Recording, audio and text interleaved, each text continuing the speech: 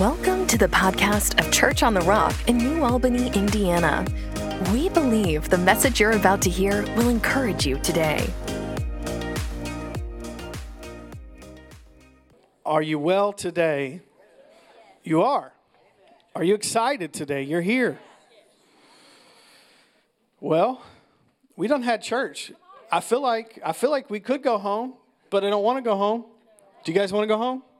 Okay, I got a message in me, but come on, didn't Mr. Jim do a great job? Come on. We'll call it a fireside chat with Dad Jim. Fireside chat with Dad Jim. We just roasted some marshmallows around the fire with him, so it was beautiful. And praise team, you did a great job. You always do, but we love that new song, don't we, church family? We have awesome praise and worship at this church. It was wonderful and powerful, and we thank you for that. So, we're going to continue talking about revival this morning, and I know next week is Easter Sunday, Resurrection Sunday, and I have a good Resurrection Sunday message for you then, but I want to talk about revival again today. We've been in a series about it. So, let's look at Acts 10, and we're going to read a longer passage in the Bible, Acts 10 and verse 1, and we're going to go to verse 16. Acts 10 in verse 1 says, in Caesarea there lived a Roman army officer named Cornelius. What a name. Who was a captain of the Italian regiment. He was a devout, God-fearing man, as was everyone in his household. He gave generously to the poor, and he prayed regularly to God.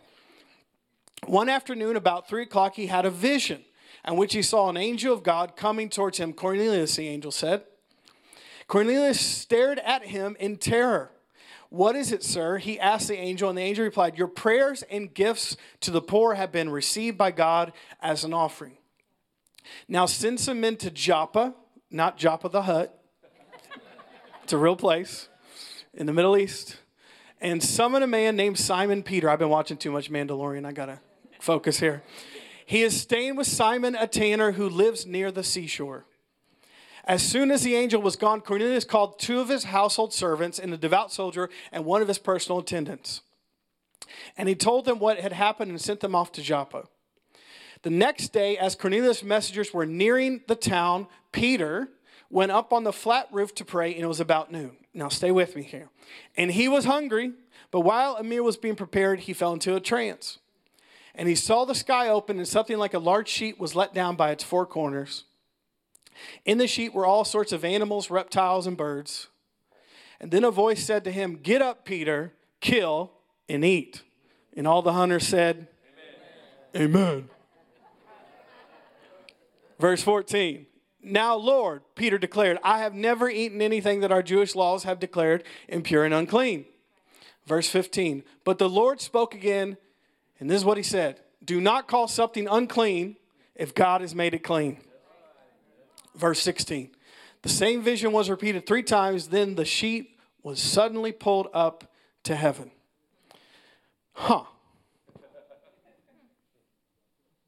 Quiet in the crowd. Pastor, you picked the most random verse to preach on today. Yes, I did. But you're going to get it once we get into this message. So today, if you're taking notes, the title of my message is, What's in Your Sheets? Or if you don't like that title, a little more child-friendly title is Pigs in a Blanket. I'm just saying. So on Sundays, we've been talking about, you guys like that joke? Wow, you guys, sometimes I try really hard to be funny, and you don't laugh at anything, and then when I don't try like that, everybody's losing it. Okay, doesn't take much at church here. So today we're going to talk about what's in your sheets. And I've been preaching about revival the past several weeks. We've been talking about Do It Again, this series about revival, about that God is moving in this earth, in this planet. He wants to move. He's moving all over the world right now. But he wants to move in our church, in your life, in your family, in this city, in this region. And God's no respecter of persons. He's just looking for people that want him to move. Now, just a real quick recap of the past several weeks to bring you up to speed. We talked about several weeks ago, God moves where he's wanted. Meaning, if you don't want God, guess what? He's not moving in your life. Why? Because he respects your will, and you have a will, and you can choose to receive God, or you can choose to resist God, but that's your choice.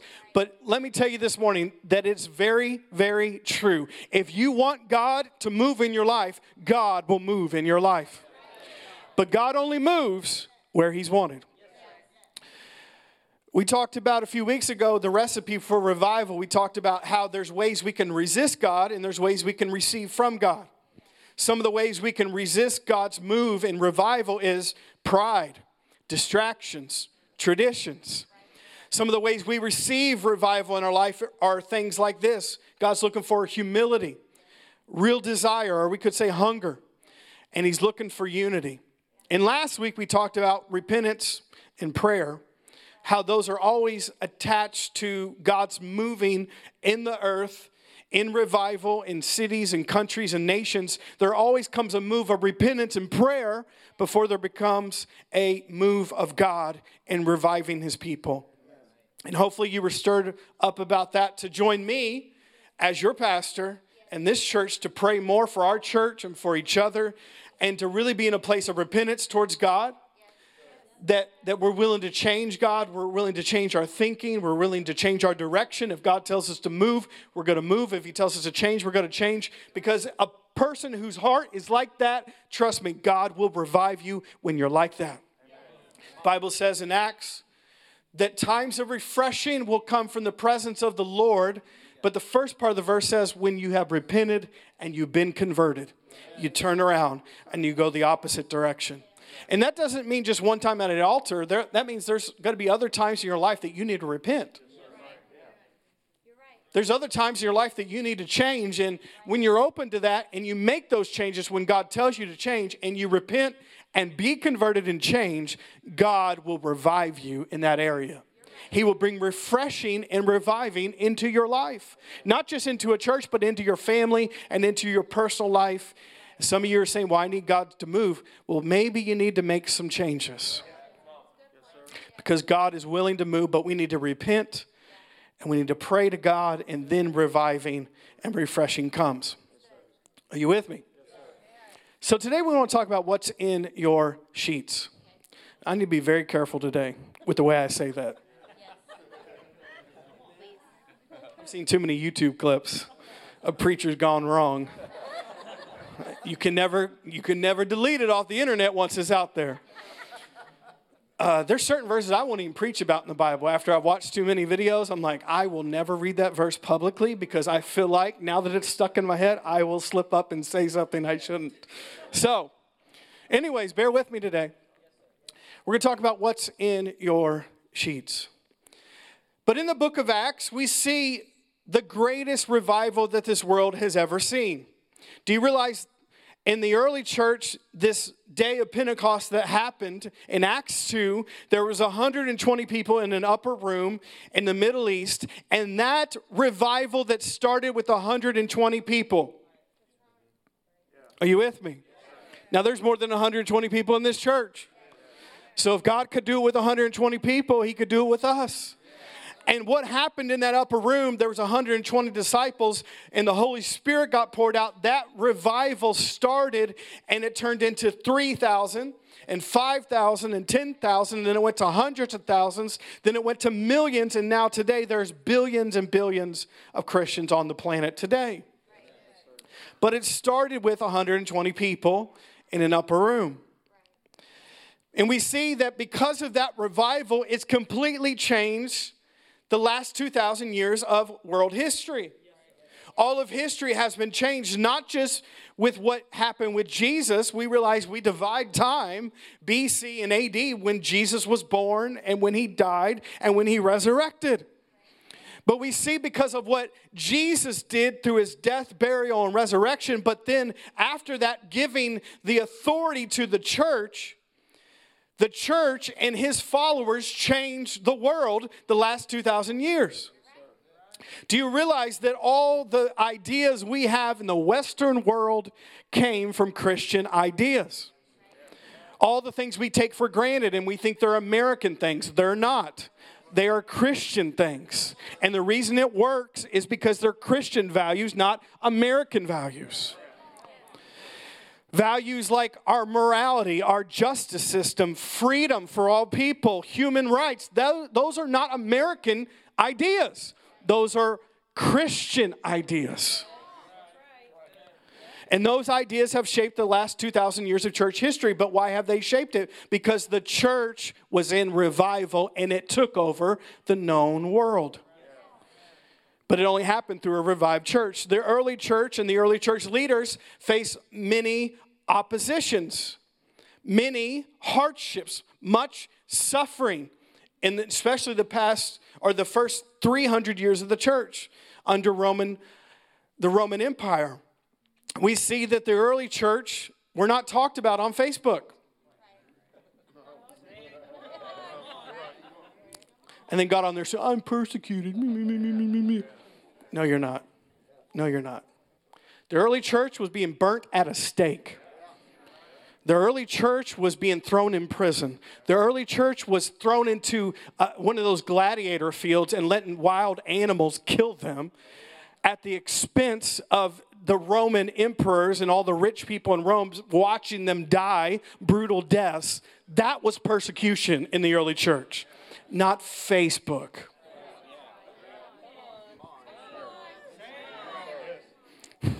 We got to grow up, Americans. We are too pampered and too comfortable.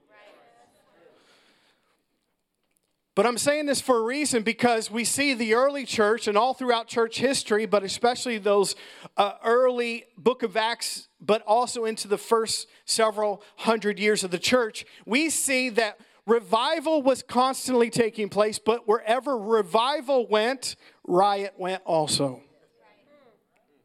Wherever there was opportunities, there was much opposition for the church.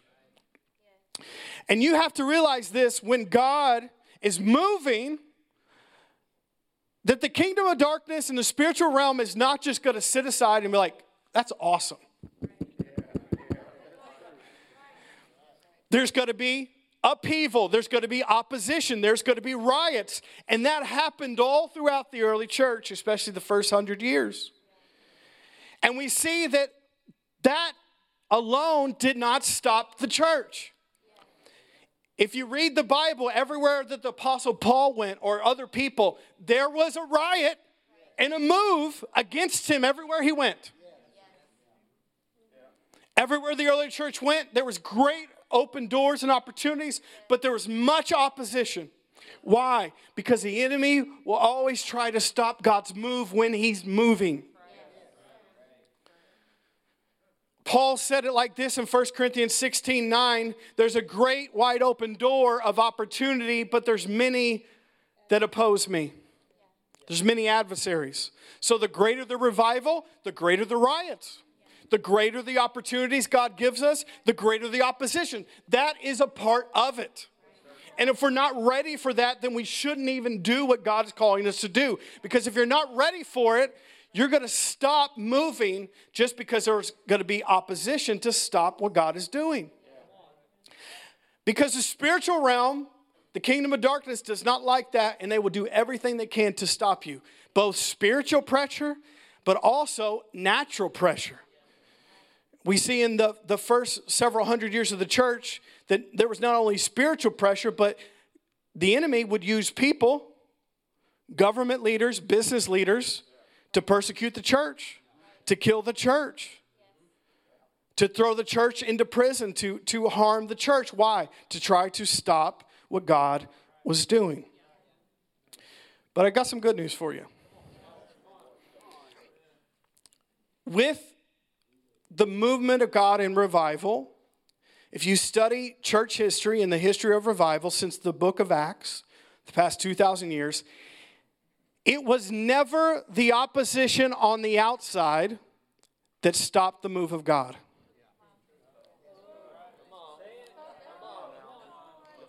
Am I in the right church? Okay. It was never the opposition on the outside that stopped revival. Now, we're talking about real persecution. You're thinking if it could have been stopped, it would have been stopped in the first 100 years when they were just being brutal towards Christians. Like if anything could stop it, you'd think it would stop under these Roman emperors that were literally burning Christians, feeding Christians to lions, chopping Christians' heads off, saying, if you follow Jesus, we're going to kill you. You're thinking that that would have been the thing that stopped it, right? Anybody see that? You're thinking, if it was going to stop the move of God in revival, it would have stopped the first couple hundred years. Because it would have been tired of getting persecuted and suffering for Jesus and being killed for their faith. But the moves of God in revival have never been stopped by opposition from the outside. Actually, if you read church history, the more the opposition on the outside, I just had to wake you up a second, the greater the move of God. The more the persecution on the outside, the greater the church grew. The more pressure from the outside, the more miracles that happened. The more suffering that took place, the more people sought God, and the more healings and miracles happened. Persecution and suffering from the outside never stopped the move of God. It actually made it grow, because the more that they were persecuted and the more they were suffered, they got more serious and they sought God more and they kept more focused, and Christianity and the move of God grew and grew and grew, and more miracles and more deliverances and more signs and wonders and more salvations came out of the roughest, hardest times, because there was opposition on the outside. I'm going somewhere with this. Stay with me. But it was never the opposition on the outside that stopped it. And I'm going to say this isn't on my notes, but we as a church, not just this church, but as the church, we got to be better than this in America. I love this country, but we are fighting the wrong battles here. Everybody's whining about Christians being persecuted, and what if the government changes the rules about the church, and what if they do that? The first 300 years of Christianity, they were living under a dictator that hated them. And they grew and grew and grew. And that was the greatest move of God that was seen in world history, was the first 300 years of the church. I know that's not pleasant or comfortable to hear, but we're over here in America acting like we're not going to be able to do what we need to do unless the government rubber stamps it. Or if everybody in America doesn't agree with us. Since when? The Christians in the early church took over the Roman Empire in hundreds of years, and it became the official religion. And they changed the known world under a dictator, where they had no rights, where they had no freedoms, where they were being killed for their faith. I'm just trying to give us a reality check here. So many of us are fighting the wrong battles, trying to change laws, trying to fight people. That's not what's going to change the world, and it's not what's going to change America. Revival is what's going to change America. God moving is what's going to change America, not you voting in Trump or Biden. Come on now, somebody. There ain't going to be revival if either of them get in. We're going to get in revival when the church stops looking at the world to do something for them, and their government to do something for them, and their country to do something for them. We are not of this world. We are from a kingdom that is different from the United States. And I love America. But our allegiance is not to the flag or the president or anybody else. It's to Jesus and his kingdom. Come on now, some. We need to focus. We want this world to change. We want this nation to change. We want people to change. It's not going to happen by fighting these dumb battles. What's going to change it? When the church gets revived. When the church gets serious. When the church starts repenting first and stops acting like the world needs to repent. No, when the church gets right with the Lord, then we'll be revived so we can go affect the world. When the church starts praying, then the church will go out and it will revive and heal the world around us. When the church gets revived by the power of God and we focus on ourselves and not everybody else and get us right, then there will be revival, and that the outflow of that, it will change a country, it will change a nation, it will change the world, but it happens in the church first. But the church has to be revived to do that. Well, Pastor, why isn't America changing? Because most churches in America are not revived. They're barely hanging on. There are dying churches everywhere. The worship's dead, the preaching's dead, the people are dead. And we wonder why our country is the way it is. Because the church isn't what it should be. The way we change the world is they need a revived church. In a live church. Are you one of those churches, church family? Come on, we're going to be in a live church, not a dead church. And we're not going to get in fighting battles that we don't need to fight with people. We need to focus on the spiritual, because that's where the issues are in the first place. Christians are getting in fear and trying to fight natural battles that are really spiritual issues. All right now. That wasn't in my notes. But I'm proud to be an American. I am. But we need to fix some issues we got in this nation. But it's not going to fix it just because you voted in your favorite person. It's going to change when the church is revived and be in the real church. The church that should be in authority on this earth. The church that should be the hands and feet of Jesus. The church that should be the head and not the tail, and above and not beneath. The church that should be the salt of the earth and the light of the world. And the church that should be a city on a hill that cannot be hidden. That's when the world will change, when the church is that kind of church.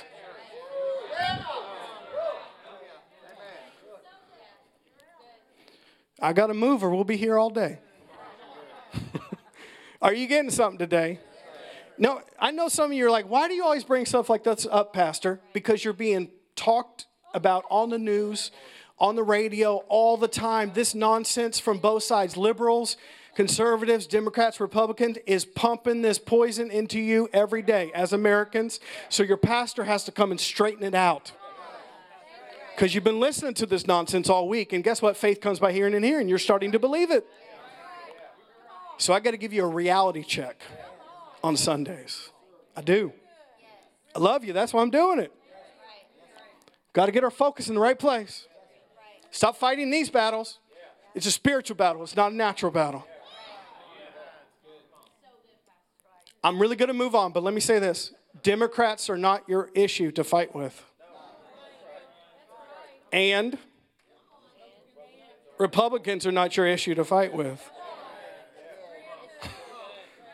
Conservatives, liberals, we're fighting the wrong battle. It's a spiritual thing. It's a spiritual thing. We need to pray. We need to repent. We need to get ourselves right. Stop pointing fingers at everybody else. If the church is revived, the world will change. It will. All right. You're welcome. And I'm running for president in 2024. Actually, you got to be 35, right? I'm 35. Let's do it. Jacobson Garing, 2024. Not you, Brother Sean. Sorry, Miss Jenny. You can be the Secretary of Defense or something.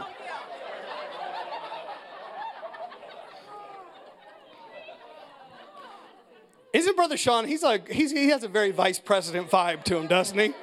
Very administrative. He does the dirty work for the president. I mean, that's Brother Sean, 100%. No, Miss Jenny, we'll give you another job. But you're in the administration. We'll give you one. Got the Treasury Secretary over there. I mean, we got it all. We got it covered. So, opposition outside the church never stopped revival. It's when opposition got within the church is when revival stopped.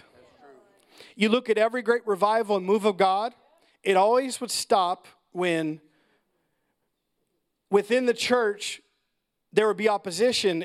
Either the leaders would start getting into pride because God was moving in their church or their denomination or their move, then it would stop. Opposition from within would come by lack of desire, by burnout. A lot of times, a lot of the moves of God in revival stopped because the places that they were having revival from within, they started fighting each other, started gossiping about each other. They started being divided, and that stopped the move of God. But hear me, church, it was never opposition outside the church that stopped any revival or any move of God. It was always opposition from within. And today, I want to talk about a specific thing, and it's mentioned in the book of Acts chapter 10, and I'm going to go there in a second, that we need to deal with as a church and as a church family that can stop the move of God. We said it's opposition from within that stops revival and the move of God. But one of the main things that I've seen is prejudice, division, and judgment has been a major stop of most moves of God. This is what happens. The church asks God to move. God starts moving. People start coming. But then the church says, but those aren't the people we wanted.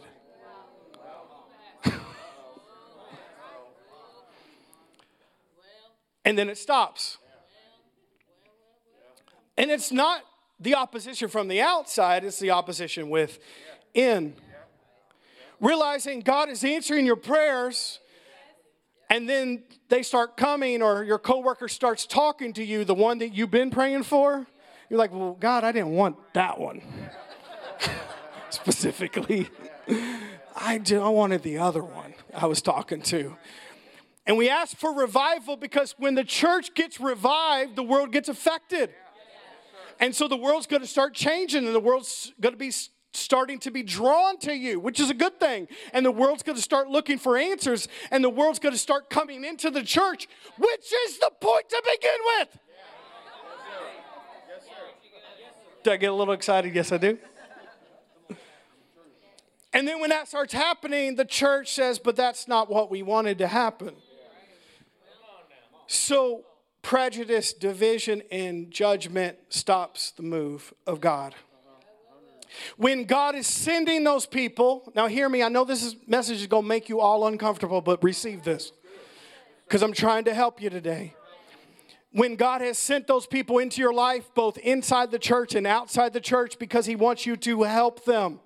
He wants you to love them. He wants you to minister to them. And we're asking God to use us, and we're asking God to move, and we're asking God for revival. And then when He starts sending people, we say, that's not what I really wanted. And a lot of times, great moves of God have stopped because of the church's attitude. Because they're prejudiced, because they're division, because they're judgmentalness. When God was trying to move. Here's something you need to know about God. He's in charge, we're not. We're going to ask God to do something, then He's going to answer our prayers, then we're going to say, God, that's not what I wanted. You ain't in charge. You don't get to decide who gets counted in and who gets counted out. You ain't God. And God answers our prayers. And I want to say this to you, church family, because we are going to move with God and we're going to move in revival at this church. We need to get this straight so when people come, we got the right heart when they get here. Both inside the church and both outside in the world we live in every week. Many people have had bad church experiences because the church they went to was not ready for them.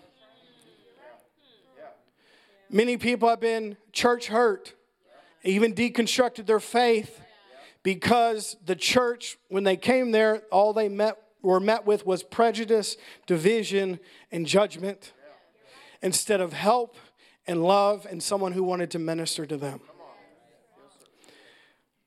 Now, I know there's people that say stuff, they've been church hurt, and they're just being babies about it. Like, Amzie didn't let me sing on the platform. Okay? Or pastor didn't let me preach my first week. Okay, don't say your church hurt over that. But legitimately, the church, this church and all churches need to take a look at ourselves in the mirror. And some of the people that say they've been church hurt, or they've deconstructed their faith, or they've left church, it's not because they're being babies or being pouty.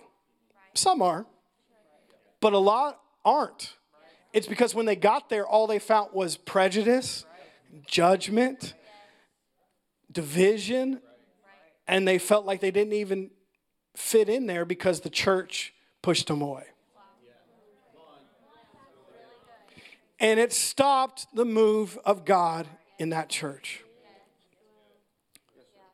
This happened, and some of you know this because you saw this movie recently, the Jesus Revolution. You realize the Jesus Revolution that started in the 60s and 70s, a lot of churches did not accept hippies. Now, my mom and dad were full-blown hippies. My dad was in California probably the time it was going on, doing drugs. Don't look at me like that. It's public knowledge. Oh my gosh, he's telling on his dad. No, he was a drug addict. He was doing drugs. But during the Jesus Revolution in the 60s and 70s, all these hippies who legitimately were looking for truth, looking for Jesus, looking for the right way because they were trying to figure it out. And as you know, during the hippie revolution, they were rebelling against their strict, uptight parents, trying to go sex, love, and rock and roll, baby. With Woodstock, and, you know, we're going to dress different. We're going to grow our hair out. We're going to smoke weed, and we're going to have free love and free sex, and we're going to do our thing because we're trying to find ourselves. We're going to try to find truth, and we're going to try to find a higher power. And they were looking and searching for something, and most people in the 60s and 70s, most churches said, you can't come here. Think about, now I know God still moved, and there's a movie about the Jesus Revolution. Some of you have seen it, and it's in history, because there was churches and there was ministries that they had a great move of God with people in the 60s and 70s coming to Jesus. But imagine if all the churches would have been opened. How many more hundreds of thousands or millions of that generation could have been saved? But most churches said, we don't want you here. Because you don't look like us. You definitely don't smell like us, because you know them hippies don't believe in deodorant or hygiene. Kind of like a middle school boy at camp. Hey, I'm just saying. If you want to get some digits at camp, you better put on a little deodorant and brush your teeth. The hippies did not smell like everyone else. They did not look like everyone else. They probably smelled like weed when they came in there, but they were looking for something. You know who they were looking for? They were looking for Jesus. And they were trying to do it through sex and drugs and rock and roll, and they came out empty. That's why so many people overdosed in the 60s and 70s, because they were looking for Jesus, but the church closed the doors and said, you don't belong here. Come on now, help me somebody. So most of the church world stopped the move of God in revival because of prejudice, division, and judgment. And it was from within, not outside the church. Not realizing the people that are coming in that way need the same grace and the same love that we have experienced. And someone didn't treat us that way. And we were able to come into God's kingdom and to see salvation because somebody opened up their arms and their life to us and didn't treat us like we don't belong here. They showed us love and grace. It's amazing. We're trying to clean people up before they ever get into a relationship with God. They'll never get there. Now, I've heard this my whole life. I've been in church all 35 years and 9 months of my life. I'm a pastor's son. I've heard every excuse under the sun, but I've heard so many people say, I'm going to come back to church when I get my life right. I'm going to come back to church when I stop drinking. You ain't coming. I'm going to come back to church when I stop smoking weed. I'm going to come back to church when I stop doing this. I'm going to come back to church. Who told you this? You'll never make it back. God never said, clean up your life, then come back to church, then come back to a relationship with me. He said, come back to me, then I'll clean up your life, then I'll give you the power to overcome addiction, then I'll help you overcome the drug addiction, then I'll help you overcome porn, then I'll help you overcome marijuana, then I'll help you overcome anger issues, then I'll help you overcome any issue you have, but you don't clean yourself up first and then come back to church and come back to God. That's a lie of the enemy, and it keeps people away from church. And the lie is, when I do that, I'll get back in church. You'll never make it. He'll make sure you don't make it. He'll make sure every Saturday night you feel so guilty and so ashamed of yourself, like, I don't even want to show up to church. The building might fall down on me. You heard people say that? Listen, you ain't that big. God's not been gunning for you all week, and when you step into church, he's like, but who puts that stuff in their head? The devil and religious people.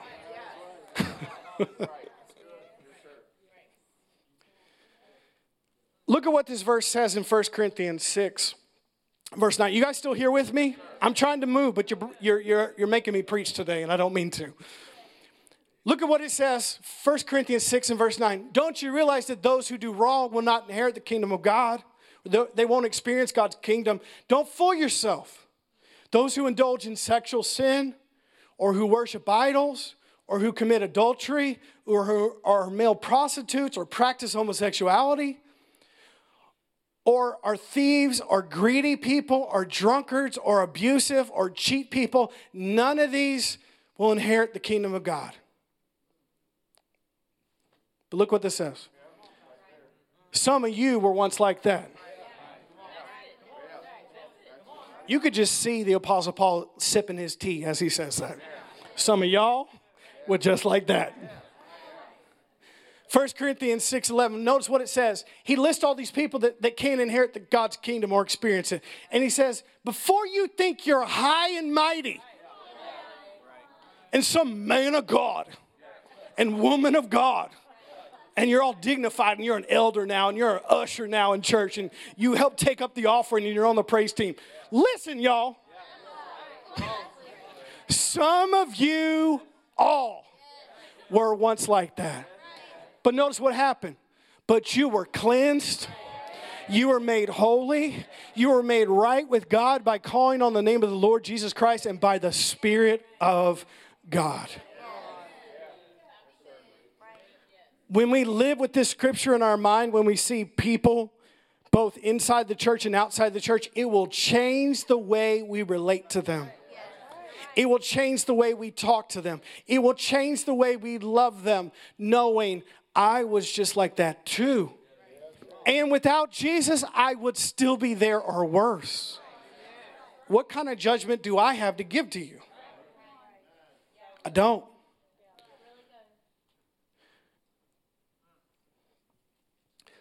Let me give you another example in your Bible.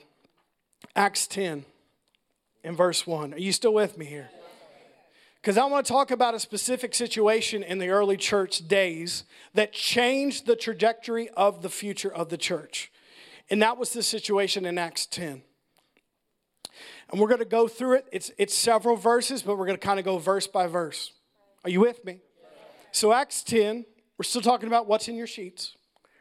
Acts 10 and verse 1. In Caesarea, there lived a Roman army officer named Cornelius, who was a captain of the Italian region. He was a devout, God-fearing man, as was everyone in his household. He gave generously to the poor and prayed regularly to God. Now let's stop there and leave this verse up here. So we see here in Acts 10, there's a man who's a well-known, prosperous man, a man in leadership in the Roman army named Cornelius.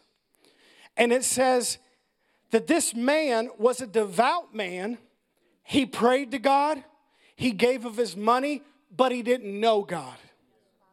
He was looking. He was searching. He was trying to find God. And we'll see in this story that God sends Peter into his life to preach to him the gospel or the good news so he can get into a relationship with God. But this man was searching. And it says he was a devout man. He feared God. He had a reverence for God. And he was doing all these things. Now hear me this morning.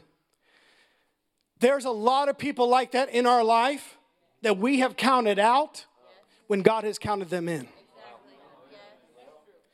There's a lot of people that you make assumptions about that you don't know jack squat about. They don't love God. They don't care about God. Maybe they're praying every night that God would send somebody into their life to talk to them. And they're just looking for somebody to be sent into their life to share the love of God. You don't know. Just like Peter didn't know. Peter had no idea. He was making a judgment about this guy before he ever met him. Like, he doesn't care. He's not a part of God's family. He doesn't want a relationship with God. But the man did. And there's hundreds of people in our lives that are in the same category. They're looking for God. And we have to stop counting them out when God has counted them in. But how will they know unless someone tells them? How will they hear the gospel unless someone loves them? They won't. Now here's another side note. All of his good works weren't good enough to put him into a relationship with God. This guy was doing all the right things and he had a sincere heart towards God. But God had to send a person into his life to show him the way to salvation through Jesus. There's a lot of people like that in your life. They're trying, they're searching, they might even be praying or giving, but they need somebody to tell them about Jesus. Now, Cornelius was a devout man praying and giving, and his prayers and giving, God recognized. Now, this man was not saved. He wasn't in a relationship with God yet, but God still saw his heart. Why? Because God cares about everyone. Now, let's keep reading. One afternoon about 3 o'clock, he had a vision which he saw an angel of God coming towards him, and he said, "Cornelius," the angel said. Cornelius stared at him in terror. "What is it, sir?" He asked the angel, and the angel replied, "Your prayers and gifts to the poor have been received by God as an offering. Now send some men to Joppa." So he's telling him the specific person you need to go find that will tell you about me. And he summoned a man named Simon Peter. He is staying with Simon, a tanner who lives near the seashore. As soon as the angel was gone, Cornelius called 2 of his household servants, a devout soldier, one of his personal attendants. He told them that what had happened, and he sent them off to Joppa. So they went to go find Peter. But notice, right after this situation happened, scene 2. The next day, as Cornelius' messengers were nearing the town, Peter went up on the flat roof to pray, and it was about noon. Now, in that time, in that day, most houses in the Middle East are flat. And they would go up there to pray, to sometimes eat, and also because sometimes there would be shade, and so they would just cool off in the afternoon. So he was hanging out on the top of his roof praying, as he would, as a devout man who loved God, on this flat roof. And notice what happens, because it was lunchtime, it was noon. He was hungry, but while a meal was being prepared, he fell into a trance. He saw the sky open and something like a large sheet was let down by its 4 corners. In the sheet were all sorts of animals, reptiles, and birds. Now let's stop right here.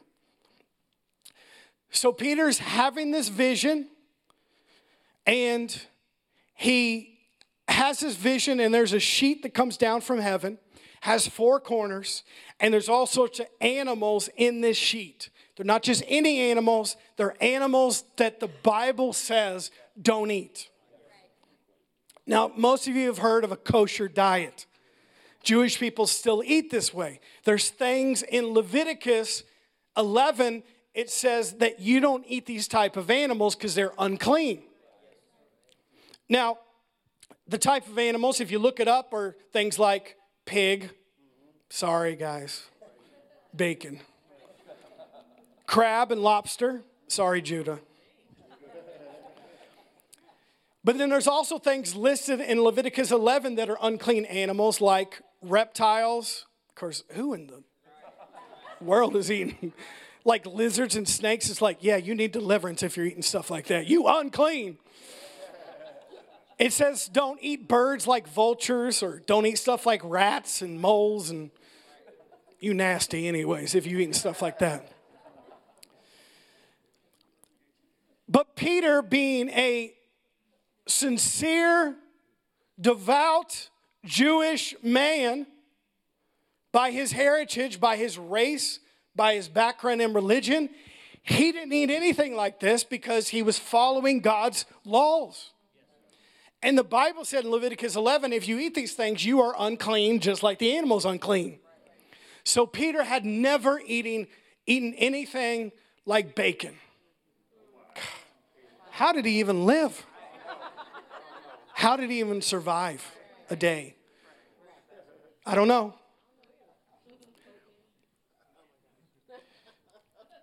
But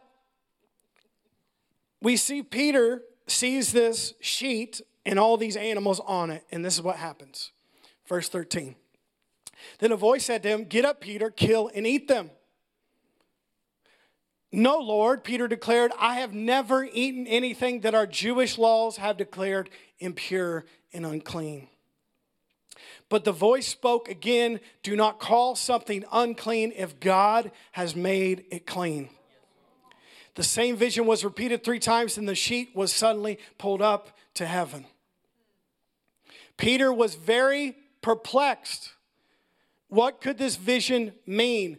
Just when the men sent by Cornelius found Simon's house standing outside the gate, they asked if a man named Simon Peter was staying there.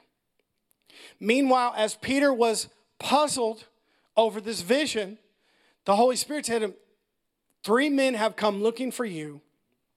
Get up, go downstairs, go with them without hesitation. Don't worry, for I have sent them.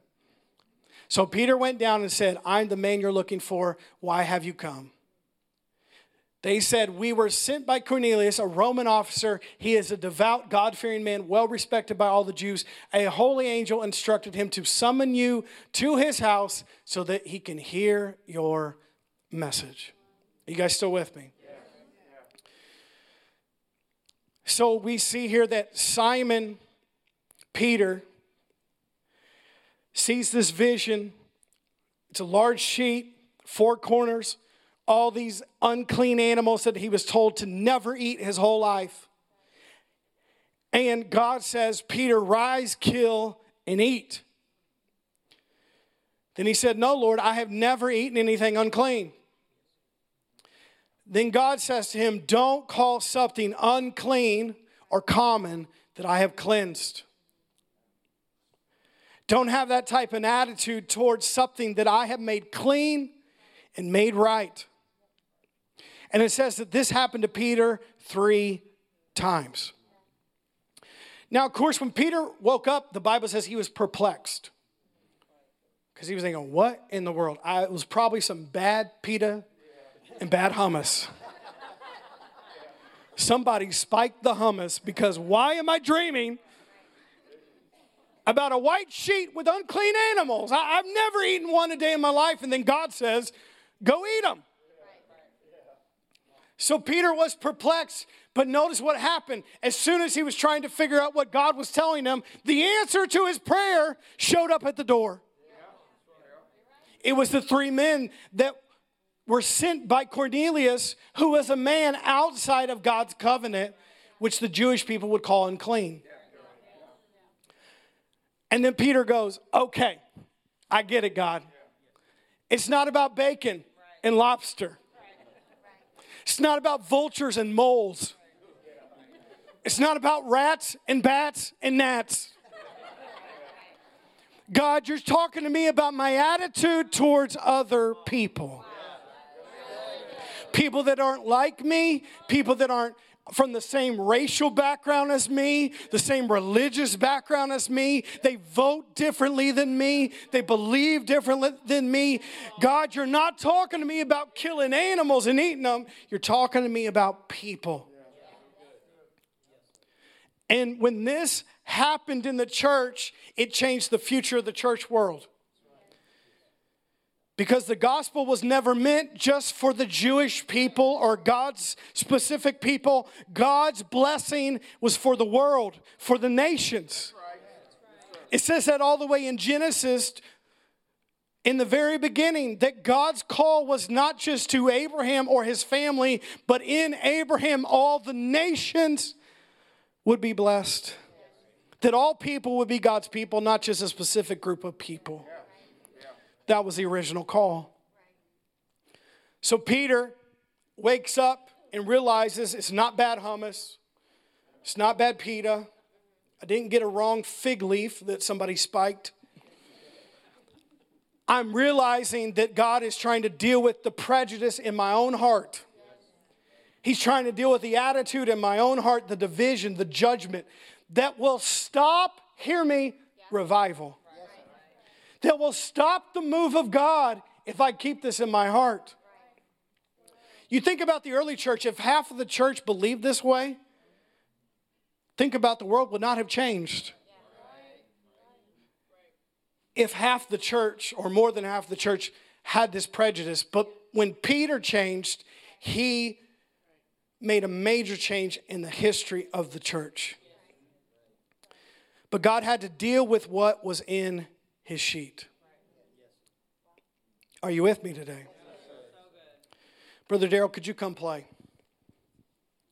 Peter quickly realized this is not about animals. This is not about a keto diet or a kosher diet. This is about my attitude and heart towards people that you want me to reach, that you want me to love, that you want me to minister to. Are you getting something today? God will often give us answers to our prayers and we don't see it. He will speak to us. And sometimes we'll be asking, God, use me. God, help me to love people. God, help me to have more faith. God, help me to have more patience. God, I want to be used by you. And God's sending people to you all the time. You're like, I'm perplexed. Are you, Peter? Is right in front of your eyes. The answer to the dream, the answer to the prayers, the answer to the vision, the answer to what God's trying to tell you is right in front of your face. But you don't want to see it because you got an issue in your heart. You with me?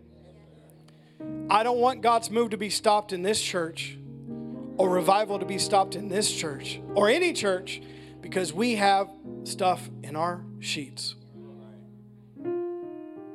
I got a few more things I want to share and we'll close. All of us have stuff in our sheets. This is nothing new. Sometimes we think with the division in our world, this is like a new modern thing. Ecclesiastes says there's nothing new under the sun. The same issues they were dealing with 2,000 years ago are the same issues today. 4,000 years ago, 5,000 years ago, same issues. And we have to deal with our heart. You realize the early church, they said one of the main reasons that this early church affected the world and changed the Roman Empire was they saw a movement that was multicultural, which was unheard of at that time, multiracial, that the church, early church was made up of slave and free, male and female, rich and poor, and they were all living life as a community and a family, loving each other. And guess what? The Roman world said, we want to be like them. We want what they have. And that was one of the main reasons that it changed the early church in the Roman Empire, was they lived with this place of no division, no judgment, no prejudice. But some of us still deal with the same thing. Some of you have said this before in your heart, and it's not right. I want to go to a white church. Well, you can, but I don't. Lord knows I don't want to go to a white church. You white people are so offended every time I say that, but I don't care. I don't. Some of you have said, I want to go to a black church. You shouldn't. I want to go to a Hispanic church. I want to go to an Asian church. All of that has a little bit of prejudice in it. You know what I want to do? I want to go to a church that looks like heaven. Come on now, somebody. And that doesn't happen by accident. The people in the church have to have the right heart and get any racism or prejudice out of our hearts and realize I want to look like heaven. I want to go to a church that looks like heaven. Because when I get up there, the Bible says there'll be every race, every tribe, every tongue, every language. I want our church to look like that, and you should want to go to a church like that too. Now, I want to go to a white church. Why? I want to go to a black church. And they even like subtly say stuff like, because that's my people. Who's your people? Irish people, my people, because I'm Irish? I mean, I do got a lot of fighting Irish in me. I'm going to say, I'm going to go to an Irish church because I'm petty, nonsense, tradition, lifeless.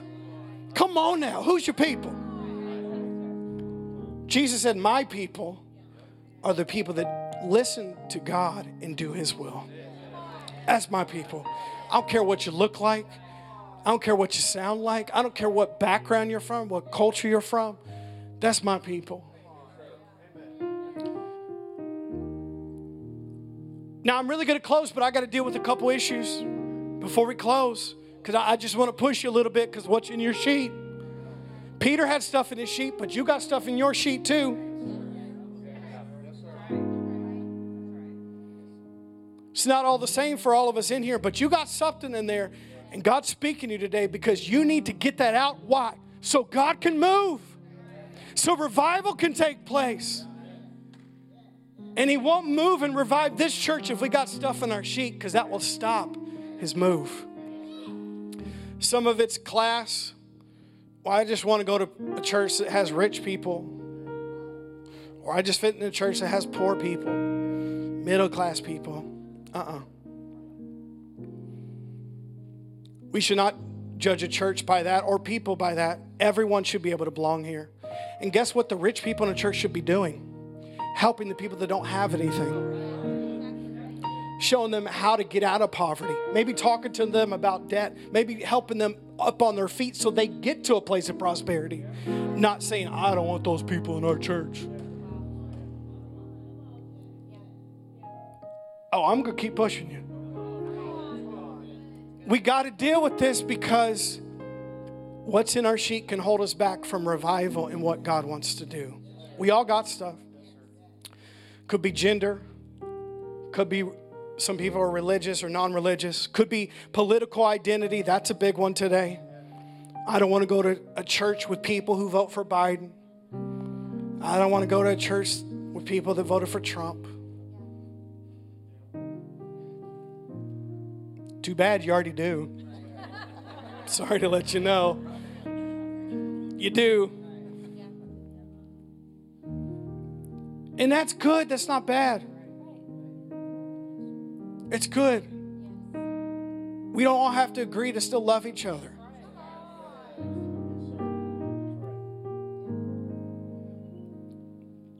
I know I've kept you today, but I just want to share a few more things because I want our heart to be right. And I'm not saying stuff like, this is y'all, and I don't have any issues. I got issues too. But God's been dealing this with me, because as we move into the move of God and we move into revival, we got to deal with this or it will stop God's move. In the leadership, if we have these attitudes, in the church, if we have these attitudes, if any of us have these attitudes, it could reject the people that God wants us to help and minister and reach. Here, I want to share with you some truth about people, and then I'm going to give you some specific examples. We need to know this as followers of Jesus, because we need to talk about what's in our sheet, that everyone you come into contact with, everyone is loved by God. Everyone on God's side is counted into his family. Now, maybe they haven't received that, but God has not counted them out. If they still got oxygen in their lungs, he's counted them in. Everyone we meet, God has a plan for them. God has a purpose for them. Everyone we meet, God wants a relationship with them. Everyone. And if anyone should believe that, the church should believe that and live that way. Let me say some things that are going to hit a little bit closer to home, because we're talking about what's in our sheet. Because some of you are like, well, I don't have race issues or political issues. There's other issues. Here's some things. God loves the Muslim, Middle Eastern neighbor you have just as much as he loves you. God loves the housewife addicted to pain medicine. God loves the dude in the hood selling dope right now. God loves the homosexual. God loves the transgender. God loves the white supremacist. God loves the porn star. God loves the sex worker. God loves the wealthy businessman. God loves the single poor mom that lives in extreme poverty. God loves all those people. I didn't get many amens on any of that. God loves them. And he's counted them in, and he has a plan for their life, and he wants a relationship with them. But how will they be reached if no one loves them and cares about them and gets the prejudice out of our lives to show them the love of God? Now, here's the other thing, because I know some of you are thinking, Pastor, what about truth? What about truth? I'm for truth. I believe in truth. But if you don't love somebody first, you never have the opportunity to tell them the truth. Now, I'm for that. I'm for truth, because Jesus was grace. He loved them and extended grace and truth. You need both, because the truth will set you free. But you got to show somebody some grace and love before they'll ever hear your truth. The problem is, in the church world, we want to start with truth and then get to love, and that's not the way it works. We got to deal with what's in our sheet. And just because you love somebody doesn't mean you agree with them or approve of everything they do. You can still love them.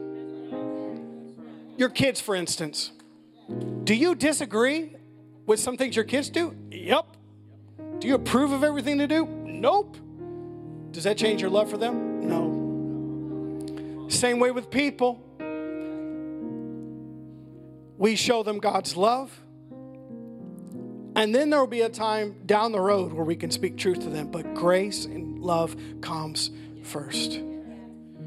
We got to deal with what's in our sheet.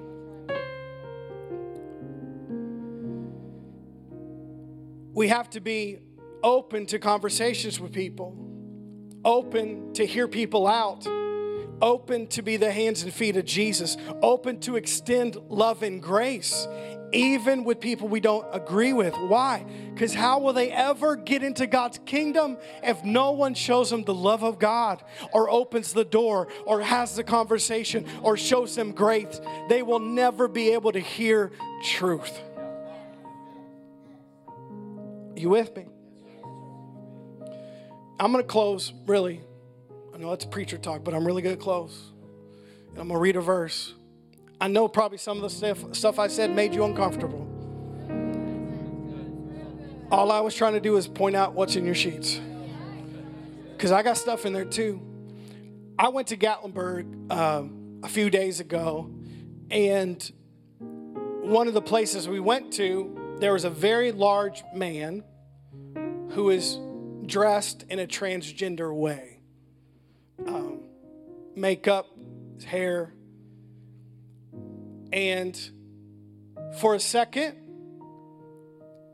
I don't feel anger or mad towards people like that, but it made me feel very uncomfortable for a second. Can we talk honest in here?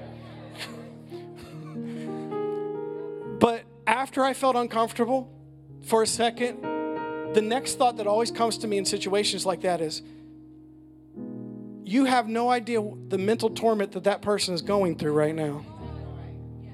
To be the way they are, there is a history of pain, probably abuse, probably trauma, probably extreme mental torment. Why do I have a right to judge this person, be mad at this person, be intimidated by this person? I don't need to change them. I need to treat them as a real person and love them with the love of God, and the love of God will change them. I don't have to change them.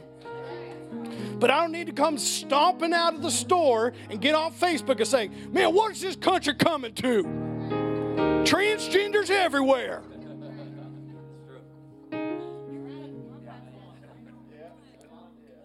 I know some of you think that way, and it's not right.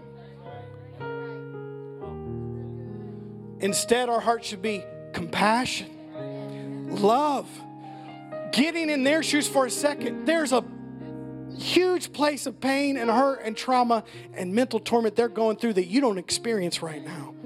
That's why they're this way. They need the love of God. They need the compassion of God.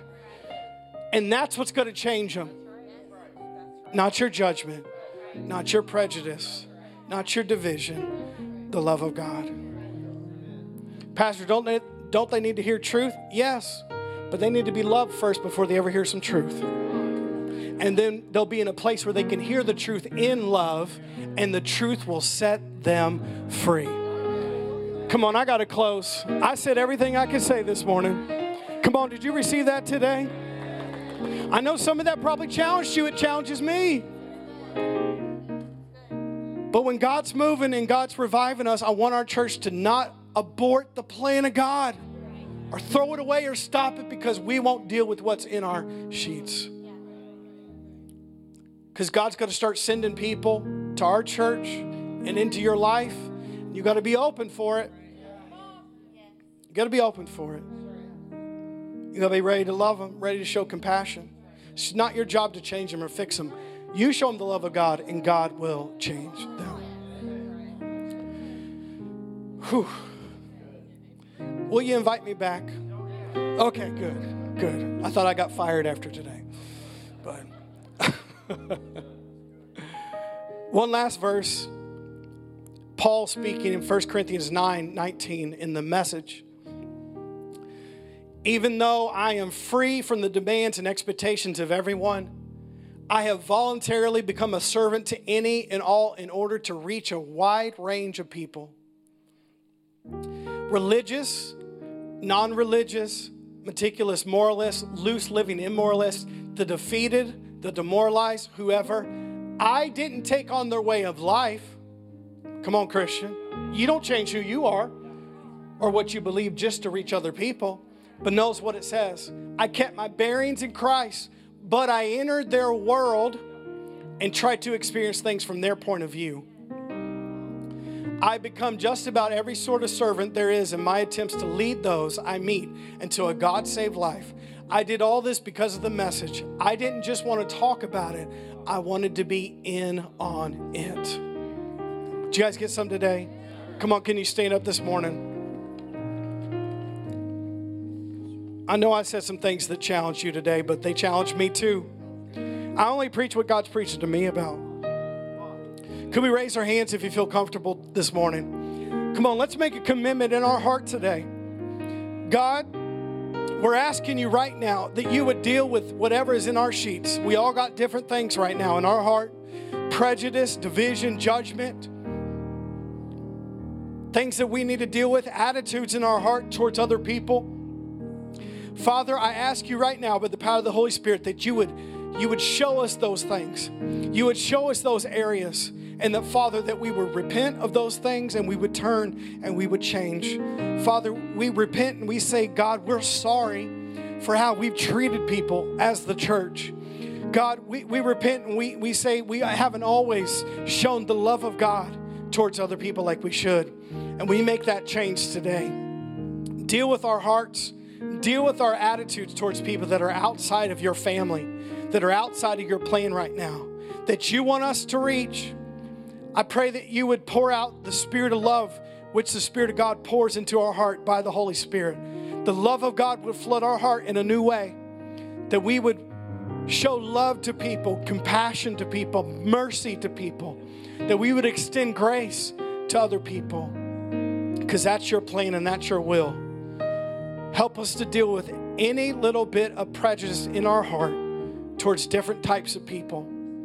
Father, we pray that we would not count people in or count people out. We would count people in. We would not say, well, they'll never get right with God, or they'll never come to church, and they're never going to come back to God. We don't know that when you've counted them in. Father, I pray that this church family would be a church family that we never give up on people. We never stop praying for people. We never stop reaching for people. Even the hard cases, even the stubborn people, even the people that say, I'll never do that. I'll never come to God. I'll never come to church. God, you love them, and that we would love them as your church. Father, deal with our hearts today. Speak to us. Even over the next several days or weeks, show us areas in our hearts where we have judgment towards people. And I repent as the pastor of this church. Some things make me uncomfortable too. Father, help us to deal with that. Help us to show love and grace and truth and wisdom with other people in Jesus' name. Anybody agree with that today? Are we going to do that, church family? Let the Holy Spirit deal with your heart. Let the Holy Spirit deal with your heart. He knows you better than I know you, and he knows those areas. And if he points them out to you, don't fight him. Say, God, you're right. Help me to love those people because I do have an attitude towards them. Help me to change in this area. And God will. The Holy Spirit says he will pour out his love in your heart by the Holy Spirit. God's got great plans for us, church. He's got a great move for us. He's got revival. But we don't want to let anything stop up the flow of God. We don't want anything that would hinder the move of God. And stuff like this will hinder God's move in our church. We need to get it out. Any bit of prejudice, we need to get it out. Thank you, Father. Thank you, Father. Did you guys receive that today? Thank you, Jesus. Well, let's pray. Father, we love you today. We thank you for a great day in your house. We thank you for your presence in this place. We thank you for helping us this morning. Thank you for the wonderful worship and the offering and the communion time. Seal this word in our heart. Help us to think about it this next week and challenge us with it. Thank you, Father. Help us to be the hands and feet of Jesus on the earth, to show your love, compassion, grace to all people. Why? Because we want them to come to a relationship with you, to be a part of your family. And that's what you want, that all would come to the knowledge of the truth, that he wishes that all men would be saved and come to the knowledge of Jesus. That's your will and that's your plan. Let us be a part of it as your church. In Jesus' name, amen. Thank you so much for listening today. For more information about what's happening at Church on the Rock, visit cotrin.org.